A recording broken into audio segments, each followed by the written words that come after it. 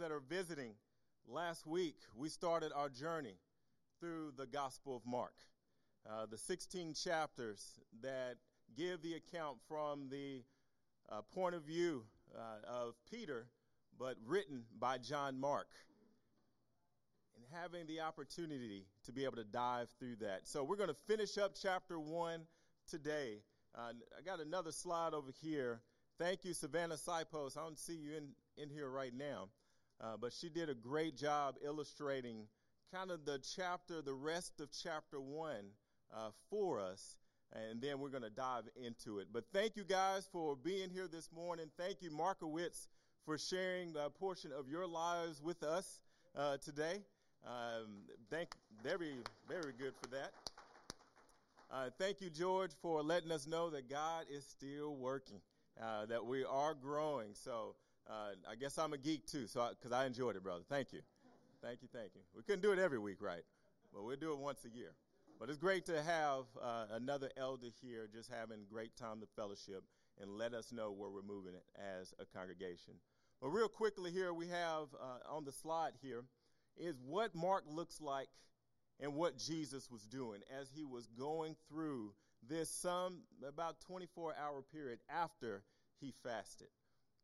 And picking up in Mark chapter 1, verse 14. But before Mark 14, Jesus spent 40 days fasting. It said he didn't have any water or any food for 40 days. And the longest I ever fasted was a day. I've known people who's fasted a week, 21 days, so on and so forth. But let me ask you guys this. After fasting 40 days, what do you think you're going to do on day 41? Yes, you're going to have some water, you're going to eat. But you think about how long it'll take to recover from 40 days of fasting. Physically not eating, physically not drinking. And what ends up happening in Mark 12, verse 13, it talks about Jesus going through the temptation there from Satan, but also connecting with God. And then after that, he started his ministry. And many think the area there in yellow was the area that we're talking about in Galilee that we're going to pick up here in verse 14, which is north of Jerusalem, right? We were getting our bearings right. What's north, south, east, and west last week. So hopefully you guys practiced a little bit between last week and this week. If you're not, hey, man, that's all right. But south of the Sea of Galilee is where we're going to pick up. This is going to be the area that Jesus was going, and we'll see Jesus in action, which is the theme that we're going to focus on here in the Gospel of Mark.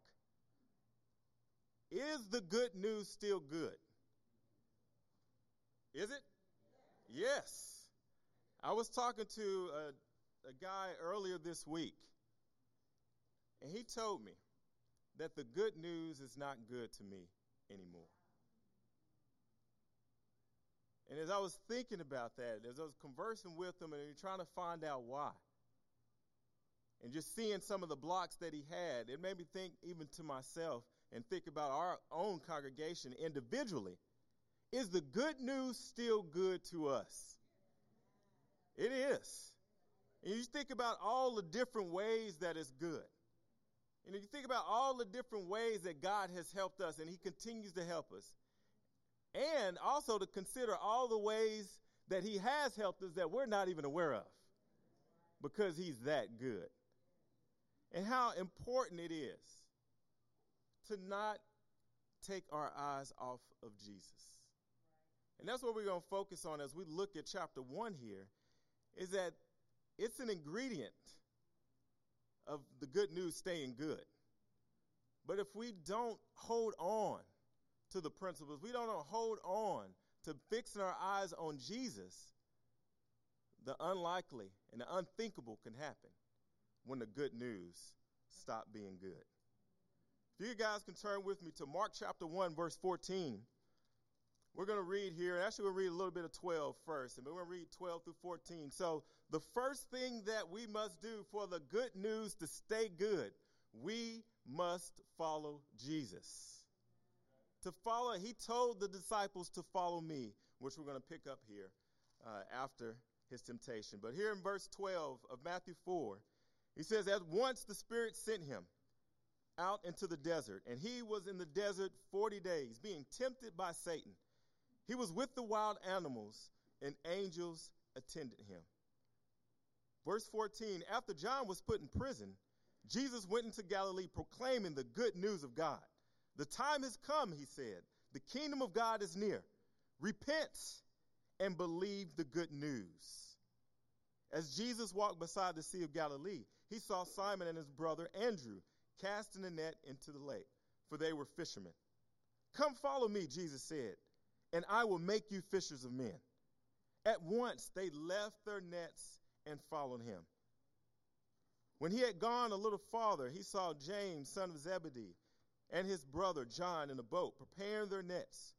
Without delay, he called them, and they left their father Zebedee in the boat with the hired man and followed him. As I mentioned earlier, the first thing we're going to focus on, the first thing to keep the good news good, we must see Jesus, amen? After he was tempted 40 days, he had his recuperation time, not sure how long that was. But then he revisited a pair of brothers again. And I remember the first time reading this passage, I was like, man, Jesus met these guys from the first time he met them, he was like, hey, come follow me. And they dropped everything and followed him. Then after reading some of the other Gospels, you see in the Gospel of John that he had some interaction with these brothers before. He had some interaction, which two of them were disciples of John the Baptist. And John the Baptist pointed them to Jesus. And now Jesus, after being tempted, after starting preaching the word of repent and believe the good news, he's like, okay, I need some people that's going to walk with me. I need some guys that I can pour into, that can take on what I have, because my time here is short. But the cool thing that I see, that I love about Jesus, is how intentional he is with everything that he does. You know, the disciples, they saw Jesus. You know, you can imagine being at your workplace and Jesus calling you. You know, well, my workplace is here, so if he called me, I'm like, okay, well, isn't it the same thing, isn't it? But you think about your place of employment. Jesus came to your place and said, hey, Daniel Lithenwalter. Hey, Rich Rouser. Hey, Monroe Morgan. Hey, Carlos. Hey, whoever. Come follow me. And how for many of us that has already happened, right? That was the call when we opened up the scriptures, when we saw that Jesus wanted to have a relationship with us so that he can lead us to heaven, but also to lead us to helping other people become disciples. The apostles learned firsthand of what it is to have a relationship with God. They learned what it was firsthand, how it was to interact with others, how to interact with God, how to overcome 40 days in the desert without water, without food, how to overcome being tempted by Satan. But the first step of keeping the good news good, we have to fix our eyes on Jesus. We must be in his presence. When he calls you to, hey, come follow me, because you need to see what I'm doing. You need to see how I overcome struggle. You need to see how I overcome challenges. We have the opportunity, just like these apostles did, to say, I will leave everything to come follow you. I will stop doing what I'm doing to come follow you. But what happened? What did the disciples see? What did they encounter when they walked with Jesus? Let's continue reading here in verse 21, amen? So this is the part where it gets a little crazy. And that's what happened when you hang out with Jesus, right? Things get crazy. Here in verse 21, it says, they went to Capernaum. And when the Sabbath came, and Capernaum is in Galilee, in the area of Galilee, it says Jesus went into the synagogue, and he began to teach. The people were amazed at his teaching because he taught them as one who had authority, not as teachers of the law. Just then, a man in the synagogue who was possessed by an evil spirit cried out, "What do you want with us, Jesus of Nazareth? Have you come to destroy us? I know who you are, the Holy One of God." Jesus said sternly, "Be quiet, come out of him." The evil spirit shook the man violently and came out of him with a shriek. Verse 27, the people were all so amazed that they asked each other, "What is this? A new teaching and with authority. He even gives orders to evil spirits, and they obey him." News about him spread quickly over the whole region of Galilee. I can imagine this scene here. That this guy, this demon-possessed man, runs up to Jesus. And remember, this had to be the early days of the apostles, the disciples following Jesus. He preached, repent, and believe. He called them to follow them. Then he's like, okay, let's see what the day in life of Jesus looks like. And you have this crazy man run at you. But one of the things I want you to think about, this man was demon-possessed, and he came and ran to Jesus. My question to you, was it the demon that ran to Jesus, or was it the man? Was it the man that saw his need for Jesus, even though possessed by a demon, and fought hand and foot so that he can come and see Jesus? Even with the demon. You know, sometimes we think about our own lives. We think about things that trip us up. We think about our pride. We think about our selfishness. We think about impulsive lying. We think about the addictions that we may have. And we think, as long as I have this addiction, it's no way that I could see Jesus. It's no way that I could fall at his feet. That's Satan speaking, right? That's like the lies that the Markowitz was talking about, was referring to earlier. Satan knows how to cover things up and make things where it makes sense to you. It makes sense to us. But then you have this Jesus into the picture. And the demon-possessed man found out. And I can imagine the scene. And you think about the picture of this man, demon-possessed, this demon torturing this man, causing all type of havoc in his life. But then the man finds out that Jesus is here and running, straining, trying to find everything possible to get to Jesus. And then he gets into the front of Jesus. He's confronted with him. And guess what happens? Then the demon speaks up. He realized I couldn't overpower the man right now. But now I'm in front of Jesus, and I'm confronted with the Holy One of God, the Messiah. And how did the demon react? He was like, I know who you are. You're Jesus of Nazareth. You're the Holy One of God. Have you come to destroy us? How often does that happen in our lives? Where you try to change, you try to repent, you hear, you believe. And then the things that want to hold you back, sometimes it's relationships. Sometimes it's our own sinful nature. They start to speak up again. They start to try to call you back to the life on the way to hell instead of going into paradise with heaven. You start seeing that battle happens. And the awesome thing about the people in this room, when that battle happens, we're going to side with Jesus, amen? We're going to side with the one who says, come and follow me. And we also going to side with that one that says, the sin is no more. Is the good news still good? Yes. Because of the good news, we get to follow Jesus. Because of the good news, we don't have to hold on to our sin anymore. We don't have to think about our past and see that this is something that characterizes me. I think about Mr. Ron Holly here.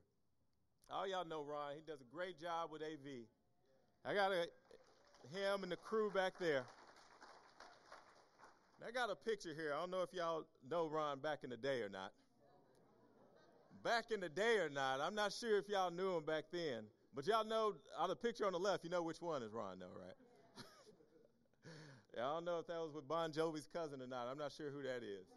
But you got Ron Holly back in the day. Addicted to drugs, addicted to sin. And he could have easily thought some of the things that we may think. How am I ever going to overcome? How am I ever going to make it? How am I ever going to make anything out of my life? But then someone comes and share that good news with Ron. Someone comes and tells him that, hey, it don't matter what happened in your past. Yes, there's going to be consequences to our past, right? But because of Jesus, because of this good news, that past doesn't define us anymore, man. Our history doesn't define us anymore. We learn the lessons. Hopefully we're not repeating the bad history, right? But we have an opportunity to be able to see Jesus. And Ron, he reminds me often, I think every time he goes to that point where he adds another year of sobriety. And this year, he's celebrating 26 years of sobriety.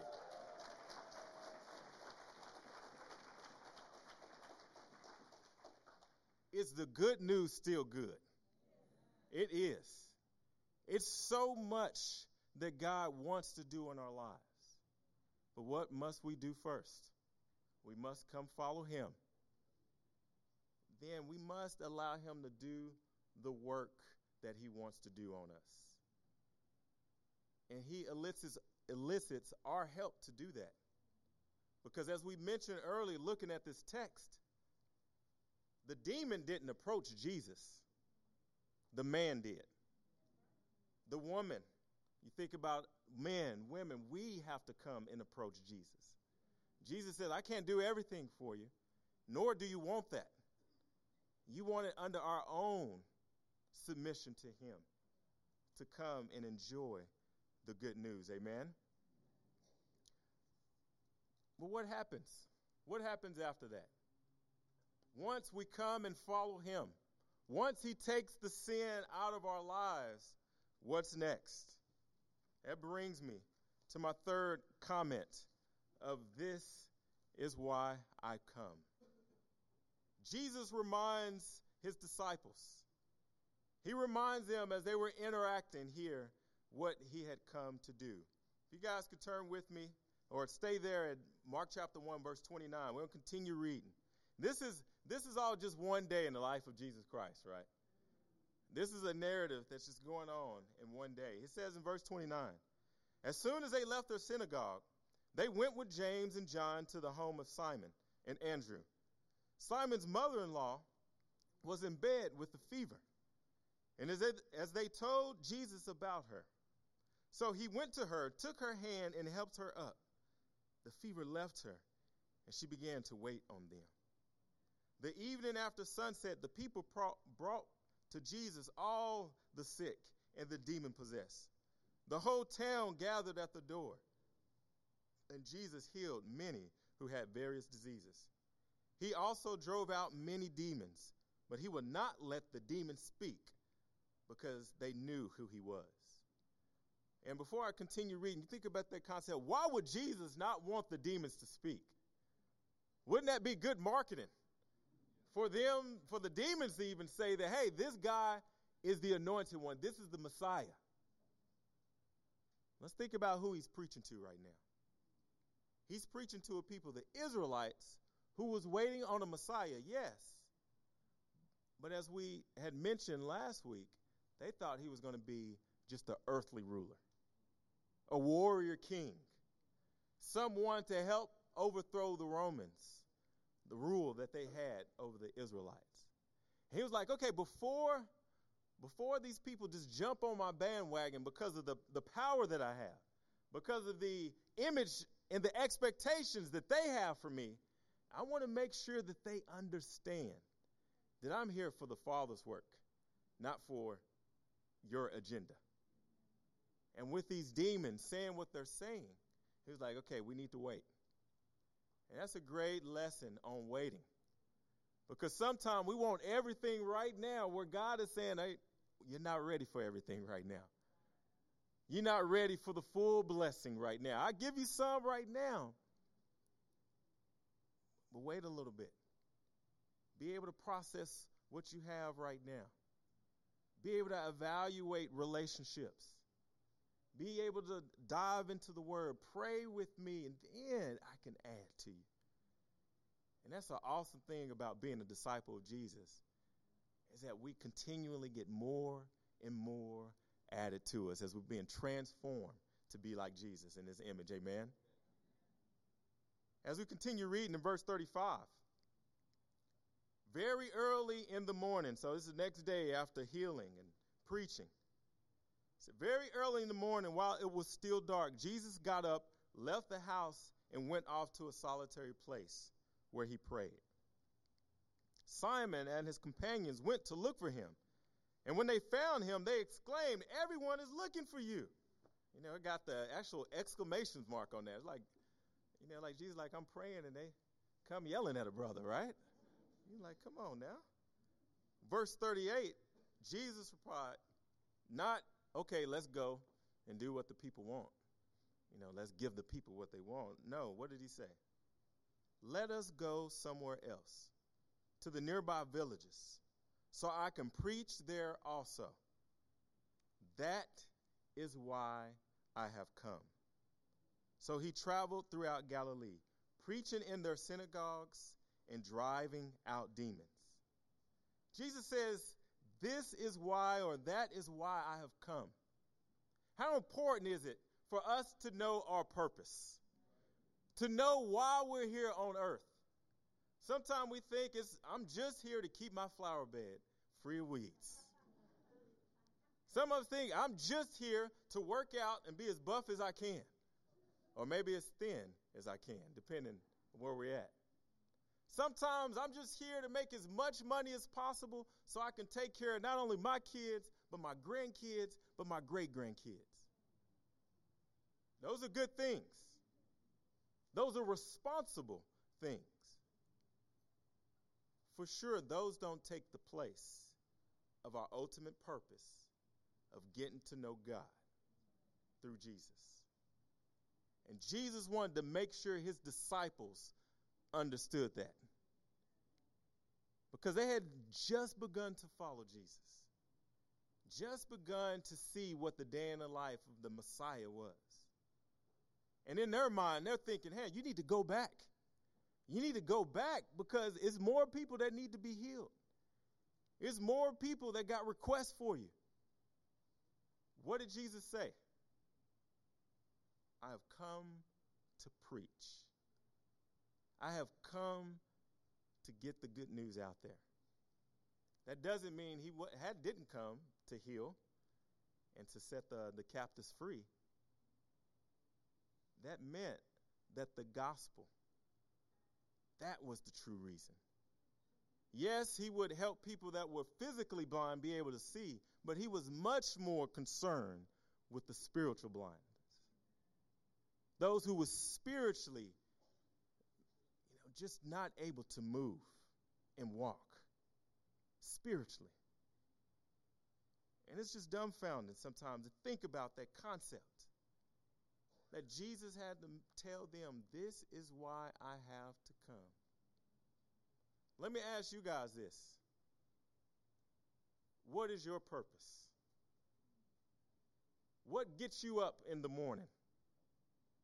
What helps you sleep well at night? What is the thing that continues to keep your motor going? And is that answer Jesus? Is that answer the gospel? Is that answer, I want to do the will of God? I know it was a time in my walk with God where I was just doing the things that I just thought I needed to do. I thought I needed to lead a Bible talk. I thought I needed to say this or say that, confess this or confess that, hang with this guy or hang with this person, go out on dates, encourage the sisters. All these things are good. We just can't miss the main point, amen? We can't miss the main point, is that it's about Jesus.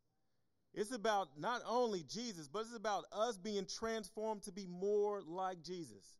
As we talked about in our men's midweek a couple days ago, or a couple weeks ago, think about 2 Corinthians chapter 3, verse 18, where it says we want to be transformed into the glory of God, transformed into the image of Jesus. Guys, are we still transforming? Are we still evaluating ourselves like the Markowitz had talked about earlier, where we're starting to think about, hey, how am I reacting to my parents' teens? Am I thinking about how I speak to my mom? How I speak to my dad?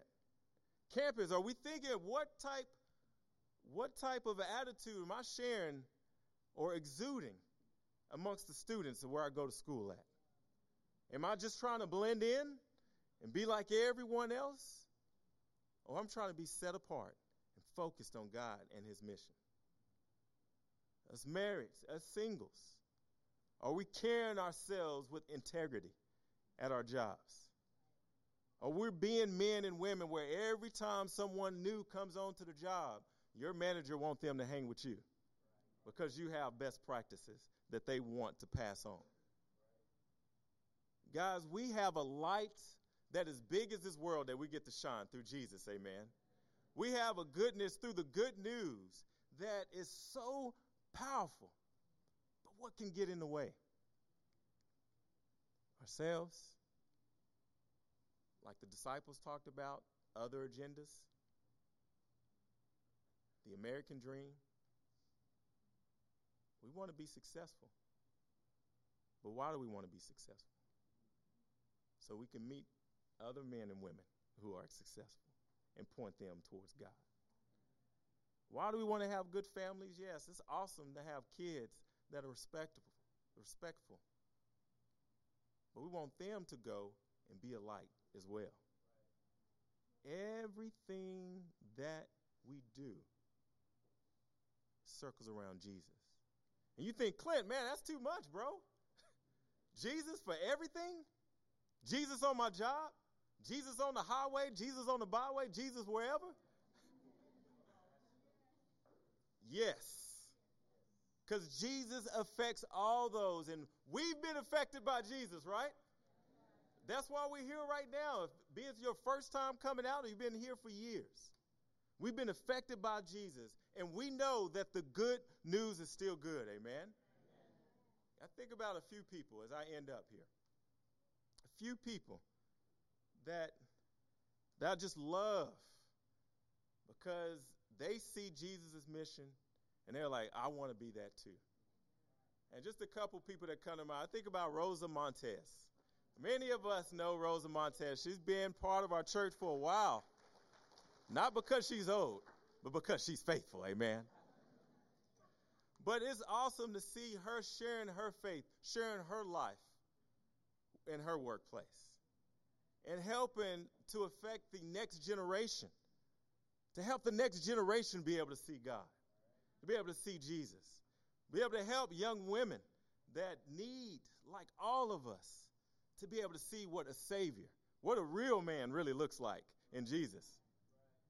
And I know, I think she had at least a couple women that's studying the Bible, that's learning of what the real truth is, what the good news is. And I think about Jonathan Lichtenwalter. You know, part of the Lichtenwalter clan. We got all three of the clan in today, the three of the boys. But Jonathan Lichtenwalter, he's one of those guys where every time I'm talking about him, he's talking about, man, I'm trying to reach out to this guy. I'm trying to reach out to this person. I'm trying to bring this person to this. Because he's embraced the mission.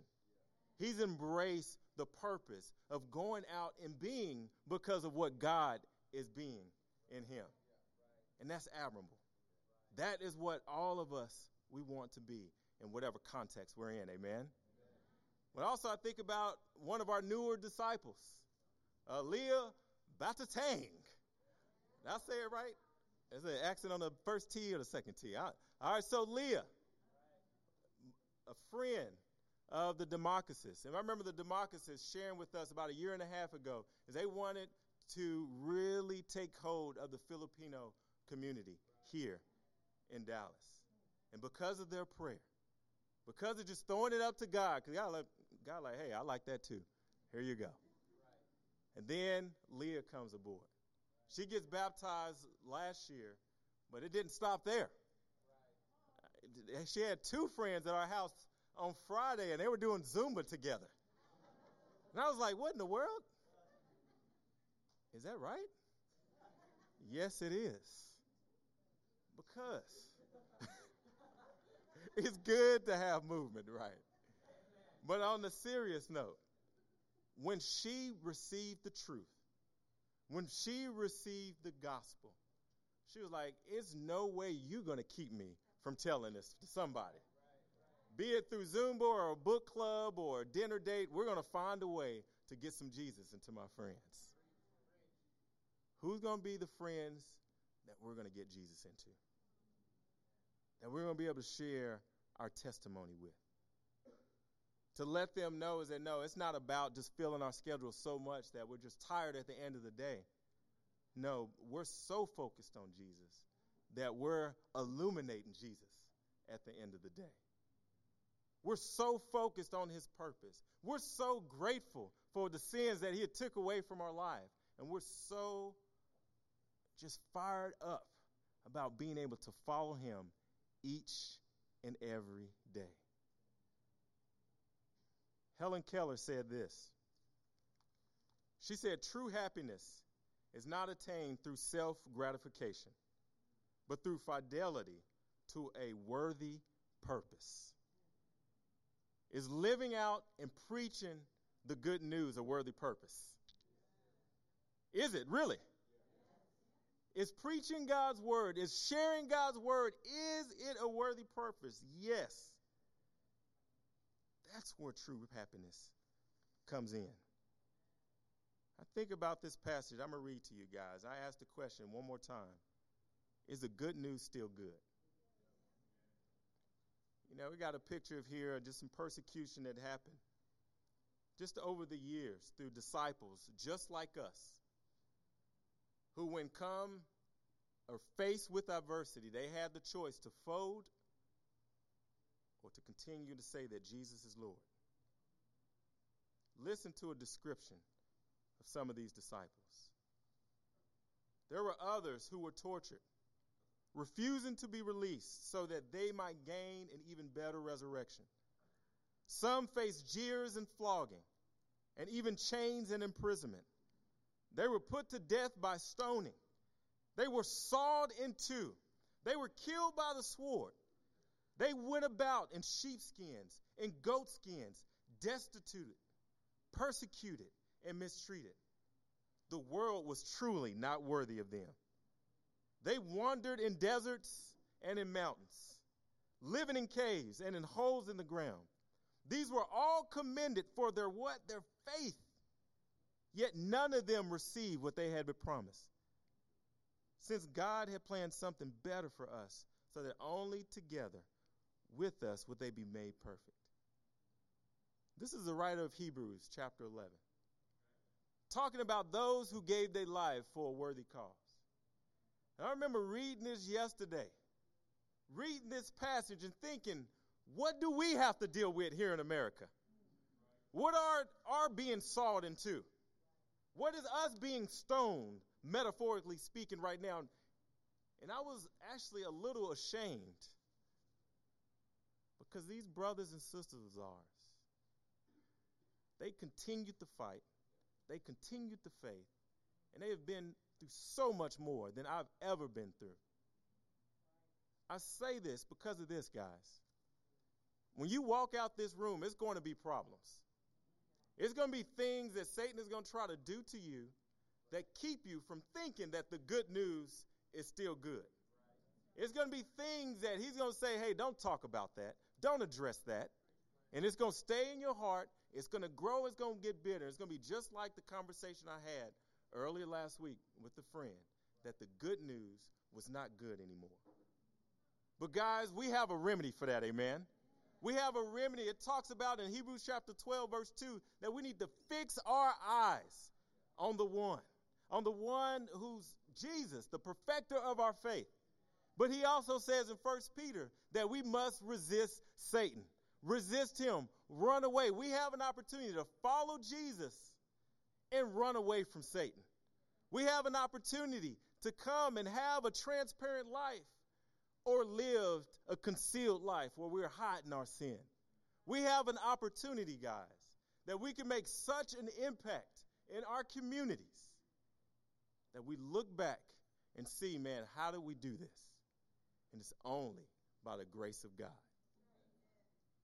Men, women, friends, family, we have a great opportunity to not only tell news, but to tell good news to the masses.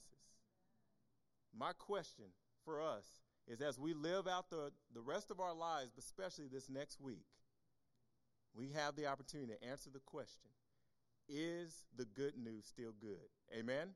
Amen.